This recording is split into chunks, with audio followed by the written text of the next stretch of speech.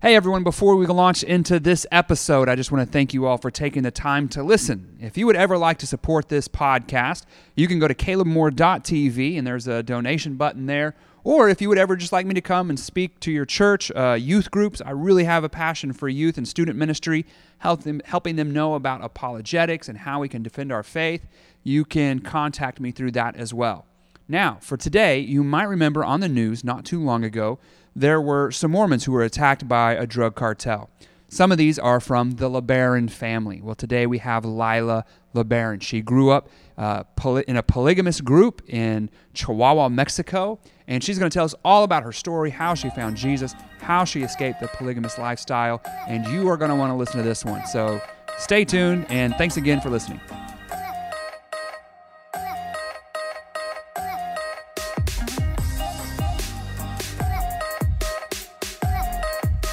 Hey everybody, welcome back to another episode of Dog Backwards, where we like to look at life, faith, and culture from a different angle. We have a really fascinating guest today. We have Lila, and I met Lila years ago. She travels with a music group called Adams Road, and Adams Road is made up of former Mormons. Now, of that group, Lila, she's a former Mormon, but she's actually a former fundamental Mormon. Is that correct, Lila? Yes, that's correct. Well, thank you so much for taking time to be on here. In case you guys have never heard Adams Road before, Lila has an incredible singing voice, and God has given her amazing talent in that. And we even brought you guys to Tulsa one time when you were coming through the area and did a show at Parkview Baptist. So I was telling her before we got this started that one of my dreams, something that I would like to do when I'm done pastoring, and I don't know why this is something I want to do. It's just something always God's laid on my heart. And I was really involved in following the Warren Jeffs story and hearing all about what these people went through in these polygamous communities. And I just felt a real strong pull, like somebody should be doing something there. And there's not very many ministries that are focused on reaching out to those polygamous groups. But Lila, that's kind of your story. You grew up in a polygamous environment, didn't you? Correct. Yeah, and thank you so much for this opportunity, Caleb. I'm really excited to share what God has done in my life. And it's kind of a crazy journey, but just follow me through it. Yeah, and that's what we can't wait to hear. Now, it's not just any polygamous family that you grew up into. It was kind of one of the very renowned, widely known ones. Can you tell us a little bit about this group that you were a part of? Yeah, of course, I'd love to. So this polygamous community actually is called Church of the Firstborn of the Fullness of Time. And so it actually started in the 1920s. And it started by my great-great-grandfather, Alma Dyer LeBaron. And in the community, Colonia LeBaron, which is my last name, actually became founded as a community in 1950. And so it is. It's different from the LDS Church, and it's different from the FLDS Church, and so It's a completely different group in Chihuahua, Mexico. And so, were you born a Mexican citizen? Were you born in Chihuahua, Mexico? Yes, so I was born and raised in Chihuahua, Mexico, and I grew up speaking English because it's actually an English-speaking community in Mexico. So my friends, my family, they all spoke English, but I actually got put into a public school in a Spanish-speaking school, so that's how I was kind of forced to learn Spanish. So this is, you say it's different from the fundamental Mormon. And I know that fundamental is different from regular Mormonism. What set this group apart? Is it just who you claim to have as a prophet? Yes, it very much has to do with the prophet of the community. It's actually Joel F. LeBaron. Joel Franklin LeBaron was the prophet of the community. And crazy background with that, the prophet of the community was actually murdered by his brother, Ervil LeBaron. So if you look this up online, you'll find the LeBaron story. And so there was that murder, and then there's still not a prophet of the community now to this day. Some people said it was supposed to be my father, Samuel Baron, but he never stepped up to the plate. I mean, it's pretty crazy what happened. I don't think anybody would want to. Right. Yeah. Especially if the former prophet gets killed, who wants, like, nobody's excited to jump in there and take that spot. So what was it like growing up in that? Did your dad have multiple wives? Do you have brothers and sisters from other families? Yes. So I am actually the 13th child out of 14 just from my mother. So my father has 4 wives, and in total, we're all 33 children that my father has now. You have 32 brothers and sisters. Yes. Where so do you? A really big family. Yeah. Where do you lie in that family group? Are you one of the older ones? Or are you one of the younger ones? Definitely one of the younger ones. So I'm probably like the 5th youngest out of those 33. Do you keep in contact with them? Do you have a friendship with many of them? I try to. I keep in contact with my brothers and sisters that are closer to my age, and also especially within the 14 children from my mother. I try to keep in contact with them, but I don't have very good relationships with my brothers right now, but I've been really praying for them. Me and a older half sister are the only Christians out of those 33. Oh, wow. And so you can imagine there's just a lot of different feelings that come with my brothers being either fundamental Mormons or atheists, agnostics, or having sisters that are in New Age practices. So there's a lot of different things. How many of your brothers and sisters have stayed in that community? Because it sounds like you have some that are like atheists and some that are New Age. So it sounds like a lot of them have left. And yes. Only maybe one other one is a Christian. How many have actually stayed in? I would say there's a lot of Jack Mormons in my family, but for the most part, there's probably only like a handful of strong, like fundamental Mormons from that community that actually believe in that Church of the Firstborn. Yeah.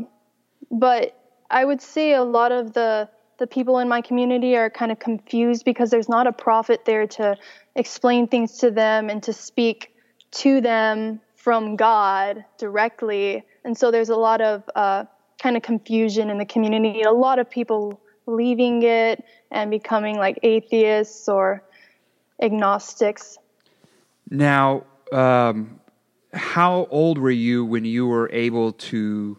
I don't want to get to how you escaped, but I'm just curious, how long did you live in this community for? So I lived there my entire life up until 5 years ago when I actually joined the ministry. So I'll just kind of start with my childhood, if you don't mind. Yeah, for sure. Go ahead. Yeah, so just growing up, I mean, my father had many wives, and that's everything that I knew. And when I was around 10 years old, my mom and dad actually got divorced. And a lot of that had to do with the way that my father treated my brothers and sisters and my mother. He was unfortunately very physically abusive to them and emotionally and spiritually abusive to my mother. And so just growing up, the way that I saw a father was very kind of confused. Like my father was very distant, and he would discipline my brothers in a way that I watched it happen, and he would like beat them to the point that I was afraid for their lives. And so as a kid, I just remember like just feeling so much fear for my father. And like I didn't know what it was like to have an actual like relationship with a father. And so I think I had a lot of just emptiness in my heart and a lot of confusion as a kid. And the way that I saw my father treating my mother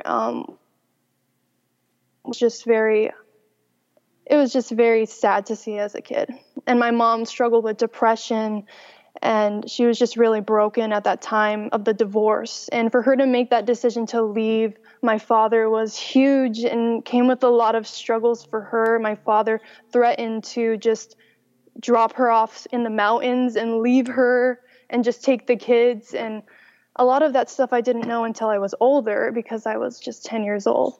But there's just a lot of darkness in my community, a lot of brokenness with the drug cartels and just the darkness that comes with that religion of all the wives. There's jealousy, there's strife, there's just a lot of tension within the families. And I did notice that as a kid. And I think that's a huge part of why I was seeking for something else.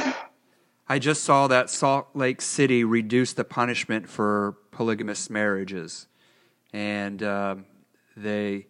it seems, and I know some Mormons who look forward to the day that polygamy would be restored, because supposedly it was an everlasting doctrine. It was supposed to be around forever.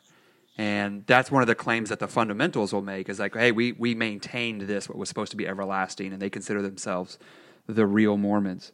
But your experience, I think, with polygamy is what most people in polygamy experience. There's a lot of abuse, there's a lot of control, and there's a lot of loneliness. Mm-hmm. It's strange being in that large of a family and being that alone, because nobody's getting the attention maybe that they need to get.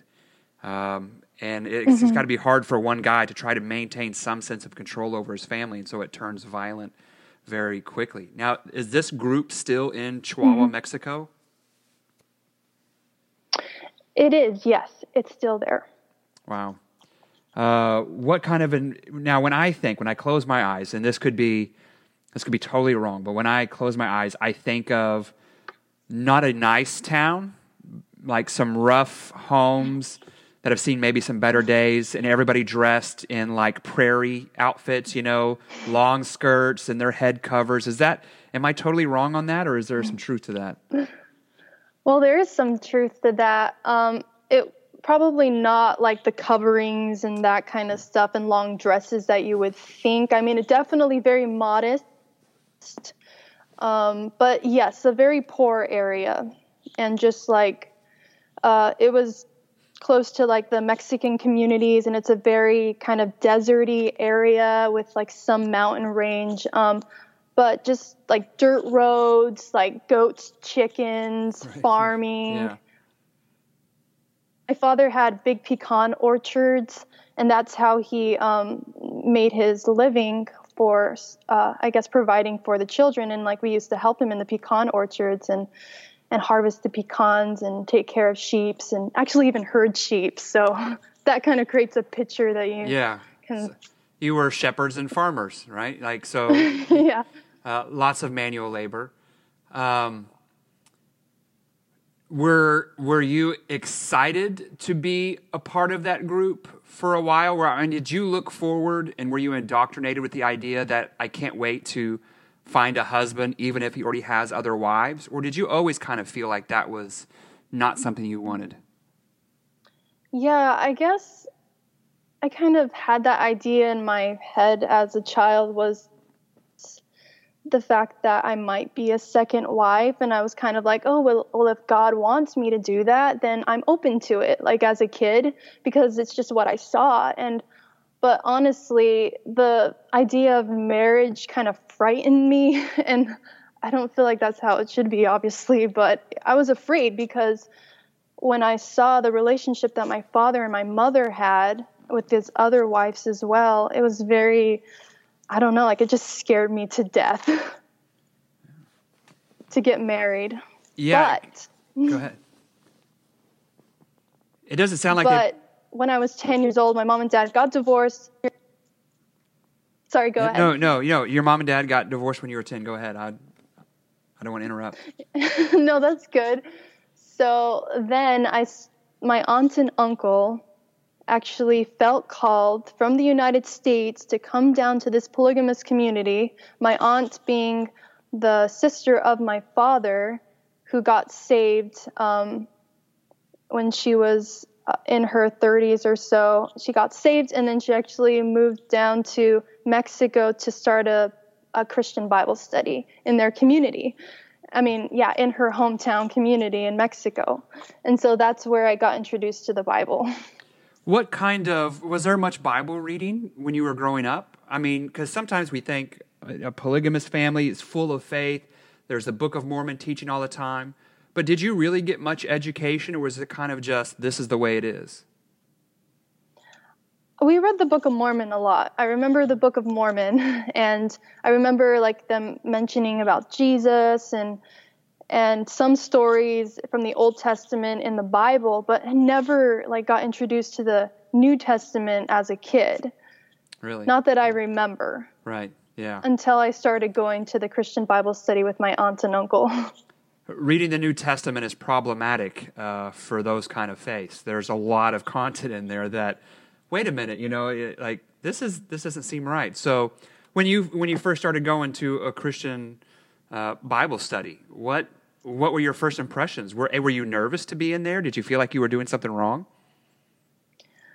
I actually didn't feel like I was doing anything wrong because, first of all, my mom took us to the Bible study, me, my younger brother, and my older sister. And so I figured if my mom was taking me, then it was a good place to go.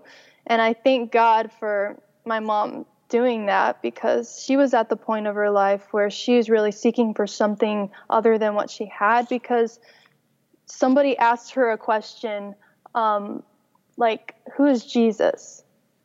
And she was going to teach these kids about who Jesus was, and she didn't know what to teach them.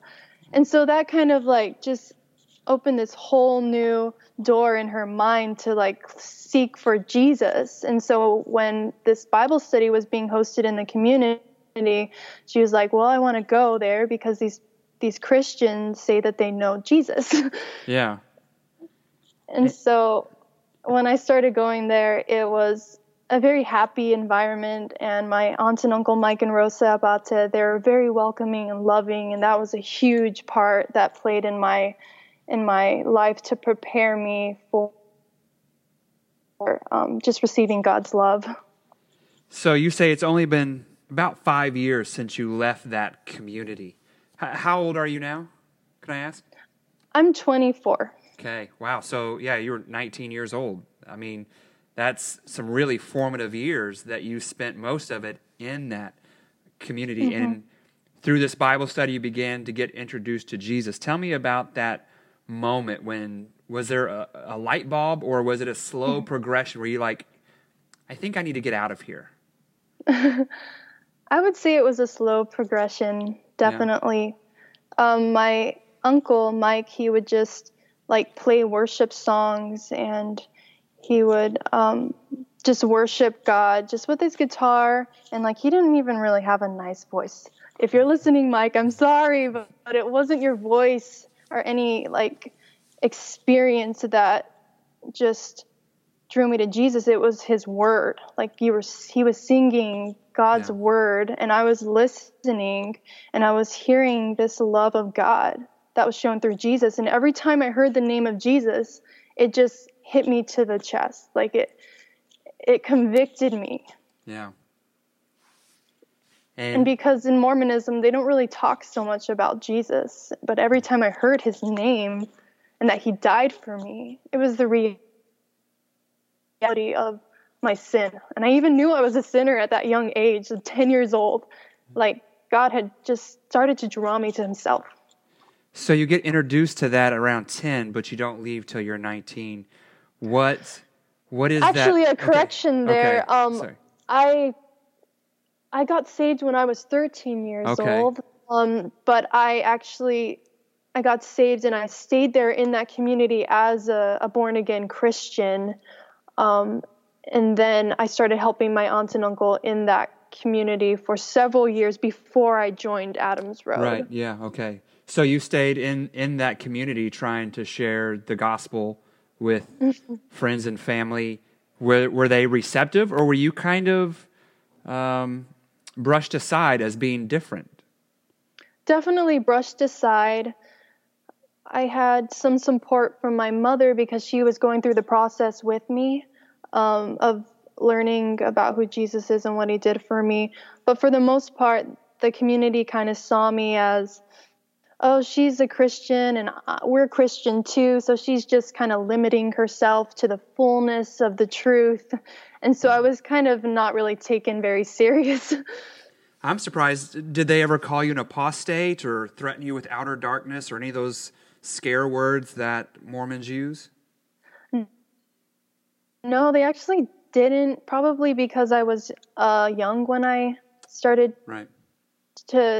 started that process, and also because they weren't very confrontational, because there wasn't a prophet there to be like, this person needs to go, you know. True. They were kind of lost themselves. Yeah. And they sounds like they're still kind of lost, still waiting for a new prophet to come, waiting for somebody to step up. Yeah.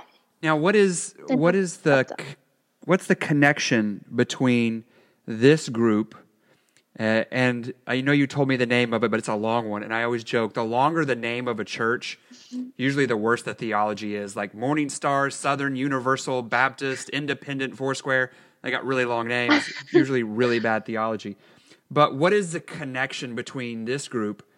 How far removed from Joseph Smith was it? Can it trace its kind of like, well, we branched off because this person or that person? Does it go back to Brigham Young and a little bit after that?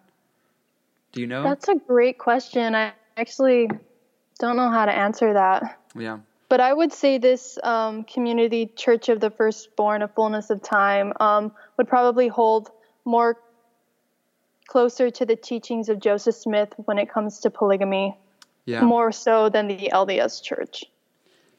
Now, I'm just curious, did you see positive aspects of polygamy? Because the television shows that have been popular that show it tend to show how great and wonderful it is. Do you think it's something that God might not agree with but should be allowed, or do you just think it's destructive all the way through? That's a great question. I mean, as a kid, I liked the fact that I had lots of friends to play with that were my family members, and so the big family was nice to have those friendships. But as far as it comes to what God's Word says, I've done a lot of research on if polygamy, because there is aspects in the Old Testament where people had many wives, and it doesn't really talk that much about it in the New Testament. But as I go through the different chapters and stuff of the Old Testament that talks about polygamy, it's usually not a very good example, Abraham and Sarah.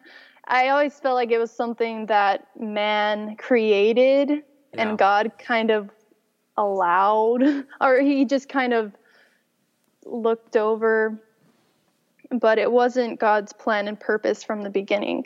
Right. What was, I imagine, coming from, now it's not like you lived in the backwoods where there was no television or anything like that, but were you cut off from much of civilization? Did they try to keep it kind of closed off to protect you? I would say yes. Yeah.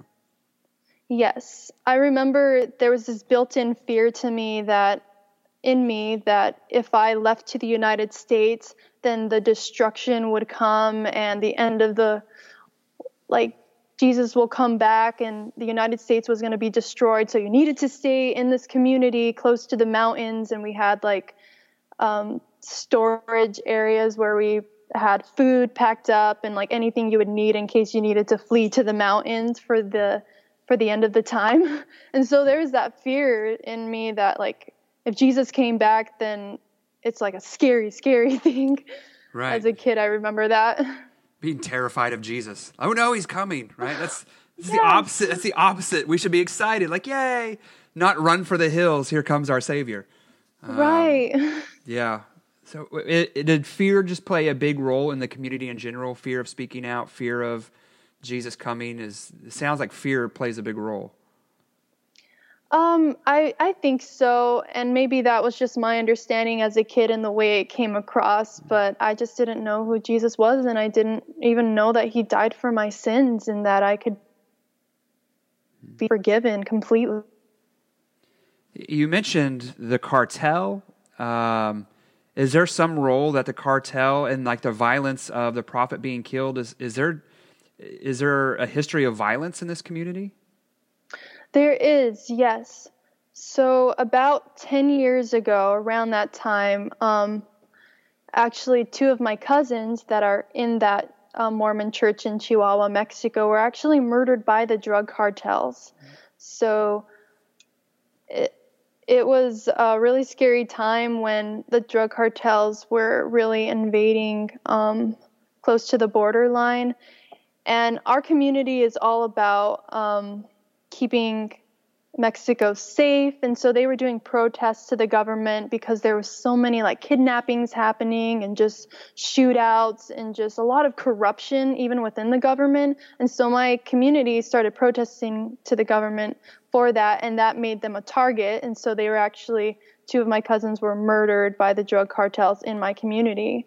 And there was like roadblocks in my community and like federales around that would just like shut down the community after 10. And so it was a really scary time, but also just like a couple months ago, the Sonora shooting for community La Mora was one of my cousins that was actually involved when the 9 were murdered that were shot down in their vehicles by the drug cartels. Wow. And we believe there might be some connections there with the drug cartels targeting them specifically. And so there is definitely history with that violence. Yeah, that was real recent. And that has, wow, yeah, I didn't realize that.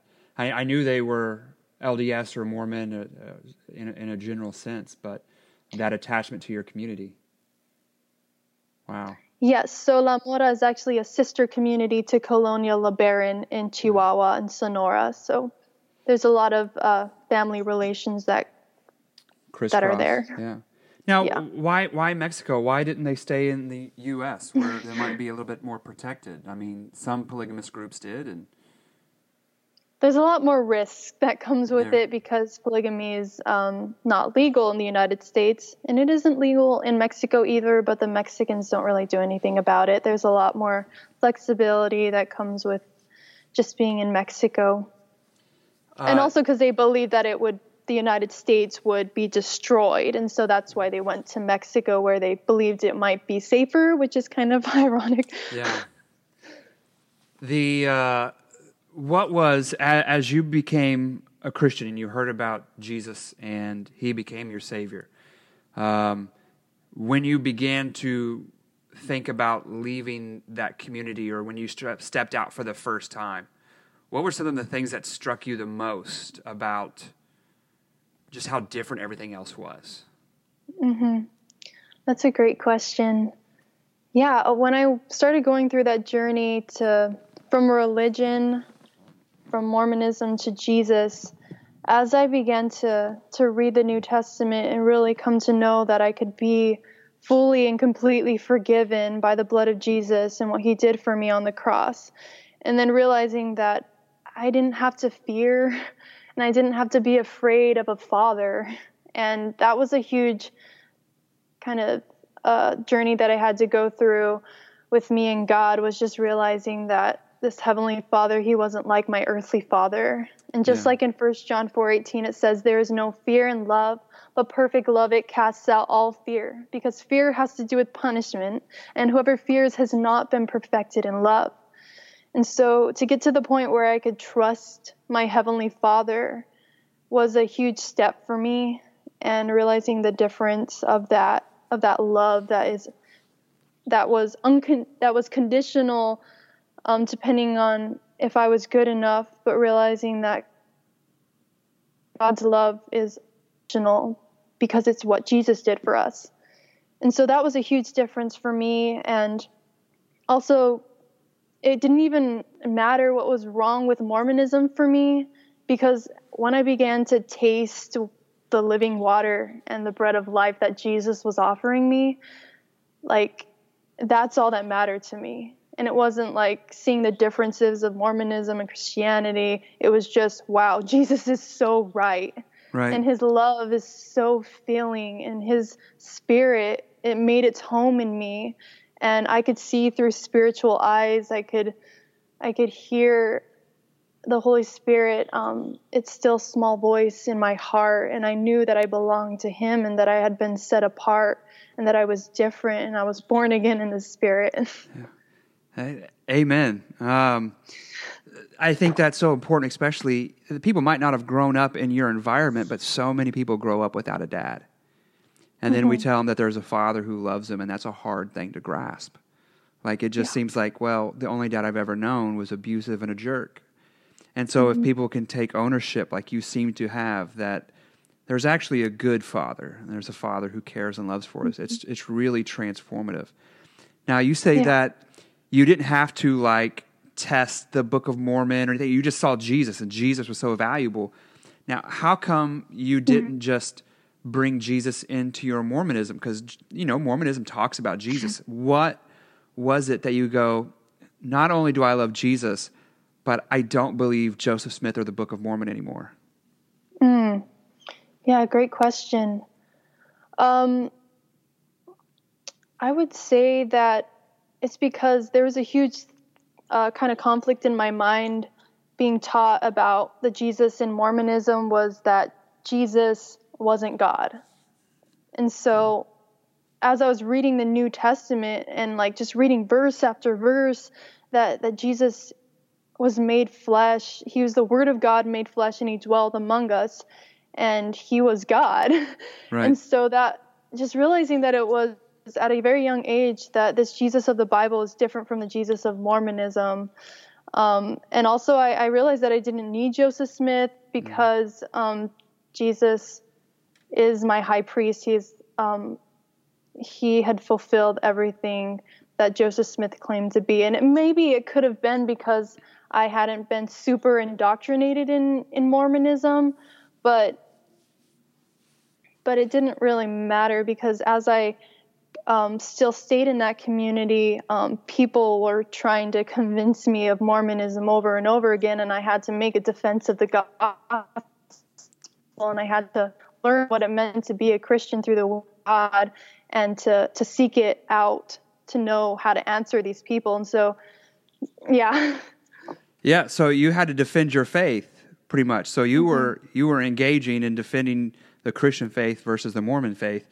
At, at 13 years old, 14 years old, however old you were. So that probably gives you a really good insight for the next question is if two missionaries come riding through the neighborhood of some of our listeners, and we have listeners all over the world, if there are two Mormon missionaries are riding their bikes and they have a chance to stop and talk to them, what are some of the most important things that, if they only have 5 minutes, what are some of the things that they can say that might have the most impact? I would focus on obviously loving them. The first impression that you give them, you want them to feel that you want them to know that you love them and that you genuinely want the best for them, because I feel like that really opens their hearts to what you're going to say next. And I would focus on salvation and if they feel like they're good enough for God. And so I would ask the question, like, if you were to die today, have you done enough good works to be with Father for eternity? And so that would probably be one of the questions, or also to ask them, like, do you know that you're safe in God's love, like, completely? Those are some good questions to ask them. There's no, because a Mormon, the ones I've talked to, and I just talked to some right after Christmas, and I asked them if they were saved. And of course, they're not. They're not saved yet. And we talked about if somebody was in a car accident and they wanted to know God and they only had a few breaths left, could they tell them how to get to God? And they couldn't, because they would have to go to temple. They would have to do all this stuff before they could get to God. And I showed, Jesus tells the guy hanging on the cross next to him, today you'll be with me in paradise. You can be with God from the moment that this body is done and never walk through a temple. Never get all these, you don't have to acknowledge Joseph Smith. You don't have to be married. And I think that's one of the great burdens that Mormonism puts on young women, that basically God won't accept you unless you have a husband. That you have to be married to reach the celestial kingdom. And that Mother Teresa, or somebody who has lived their whole life to pursue God, doesn't matter unless she's married. And then the husband has to call her by the name up to that. Like the husband's required. So there's almost a level of sexism in the Mormon church. I'm so thankful that you have got the testimony that you do. Do you spend much time interacting with Mormons? I do, yes. A lot of my family members. True. Yeah.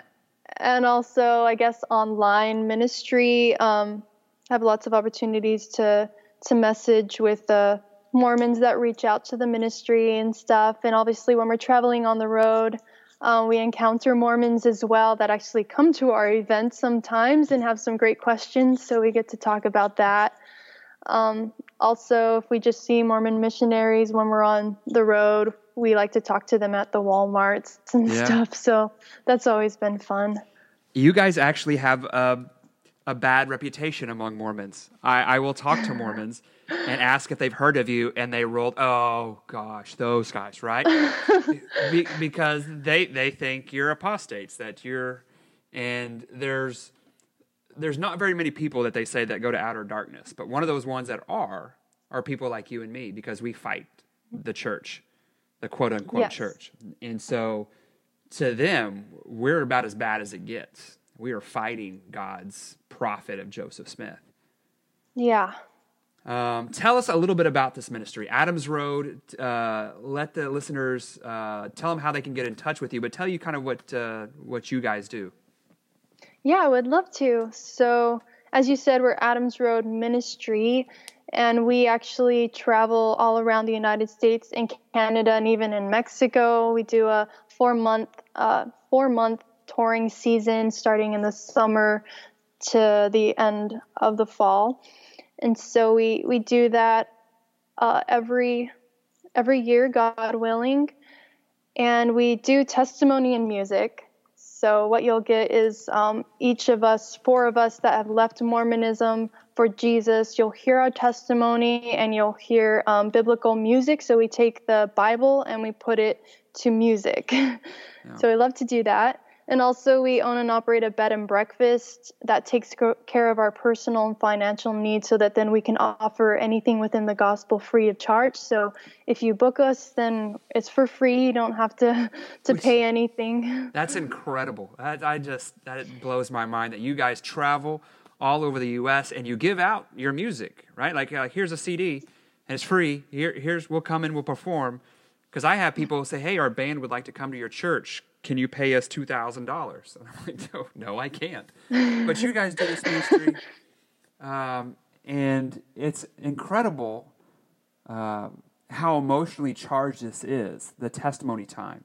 Even though you tell it all the time, the level of emotion that comes through, because for people who grow up in the Christian church, sometimes we forget how sweet grace is. But for people like you and the rest of the band that grew up enslaved in a religion of perform for God or he won't care for you, to hear that he actually loves you no matter what is incredible. And so it's Amazing Grace. What a good idea for a song. All of our music is for free, and you can order it online. We'll ship it to you anywhere in the world for free, and you can download it on iTunes. And we have a free materials website where you can get Jesus is Enough stickers, bumper stickers, witnessing cards that say Jesus is enough, and it walks you through the process of salvation. And some good Christian books also. We'll give you that for free, and Bibles, ship it out for free. So if you want to check that out, it's just at our website, it's at adamsroadministry.com. Yeah. And Jesus is Enough is kind of your slogan. It's on your bus, it's on your T-shirts. And I think absolutely, because that is the message to Mormons. And that is the message to, I don't know if people in the environment that you grew up in will ever hear this podcast. I don't know how popular podcasts are in polygamous groups. Probably not a lot of them, right? Probably not a lot of them. But just the idea that Jesus plus nothing is everything. That's all you need. But you try to add anything to Jesus and it ruins everything. And so Jesus is enough. He's sufficient for all our needs. Is there anything that you would like to, any part of your story that we didn't get a chance to talk about that you would like to add to? Sorry, can you repeat the question? It kind of cut out right in between. Yeah, no, you're good. Is there any part of like your testimony that we didn't get to that you would really like to address? Yes, I would love to. So I got saved when I was around 13 years old, and I wanted to make it public to my friends and my family and my community. So I was actually baptized by my uncle, and I made it public in the community that I was a follower of Jesus of Nazareth. And so that symbolized my discipleship of taking up my cross and following Jesus and losing my life so that I could find it. And so just realizing that there was a cost to this discipleship. Jesus says, lose the world and you'll gain me. If you love father and mother and sister and brother more than me, you're not worthy of me. And whoever is ashamed of me is not worthy of me. And so just to read that as a 13-year-old and just contemplating that cost of discipleship and to not be ashamed of the gospel was huge for me, because I had to live in a household where they were Mormon or non-religious, and so that really grew my faith to just to know what I believed, and just growing in my faith and helping my aunt and uncle with the music in that Bible study that turned into a church building. So it's called Calvary Chapel LeBaron. In that polygamous community, there's actually a Christian church now, and it's the only Christian church in the polygamous community. And so that's something really exciting. That's incredible. That sounds like a good place to take a mission trip to. You should totally. It's a very unique mission trip, because you don't really have to know that much Spanish, because there's a lot of English-speaking people there. And my aunt and uncle, they speak English. And so you could really go there and serve. And a lot of the families, they kids off at this church because it's kind of like a free daycare. Right. But it's a great opportunity to teach these children about Jesus at a very young age, which I'm so thankful I had that opportunity. Yeah. Because for me to be saved from darkness to light at a young age, it's just a huge treasure that I don't take for granted, because I don't know where I would be if my aunt and uncle didn't just kind of take that step of faith and move to the community and be a light there. And it's not easy for them, and it wasn't easy for them. And that was a huge step for them in their discipleship of just giving up the comforts of their retirement or kind of living in the United States, but to go down to a messy community and share the Bible so that these kids can know the gospel was just a beautiful thing that I'm thankful for. Yeah, and it even sounds like it's in a dangerous environment in today's culture in Mexico. That's a real, I mean, they're missionaries. They're real missionaries that have gone into an environment where people didn't agree with them, and their lives can be a danger at times. I'd be really interested in seeing if we can maybe put a group together from our local church or congregation. We've actually been talking, a few of us, about maybe going to Salt Lake again, which we've done before, but I like the sound of something like this. Is there anything else? You got anything else that you want to add?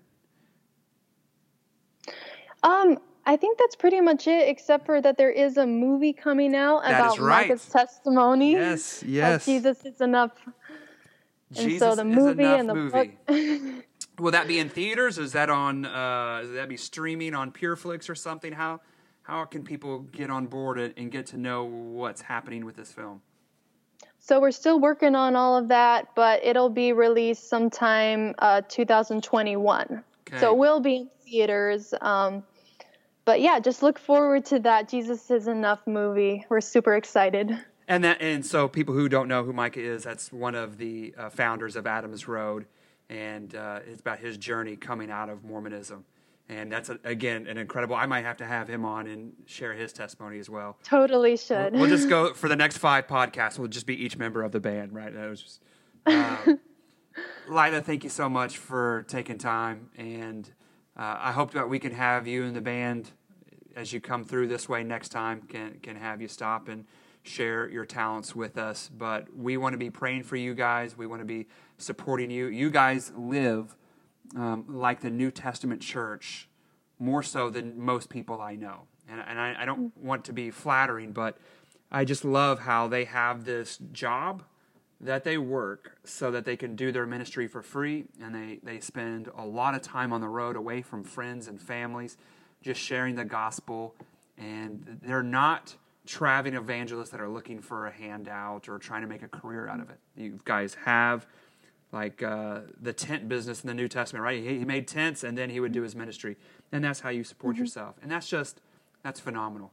And it takes away so much ammo from those who would try to accuse you of doing it for, oh, you're just trying to get a bunch of money. It takes away so much ammunition. The fact that you do this for free shows it's really a movement of God. So thank you. Yeah, praise God. We'll be praying for you guys. And let me just close with a word of prayer. Can I do that? Yes, of course.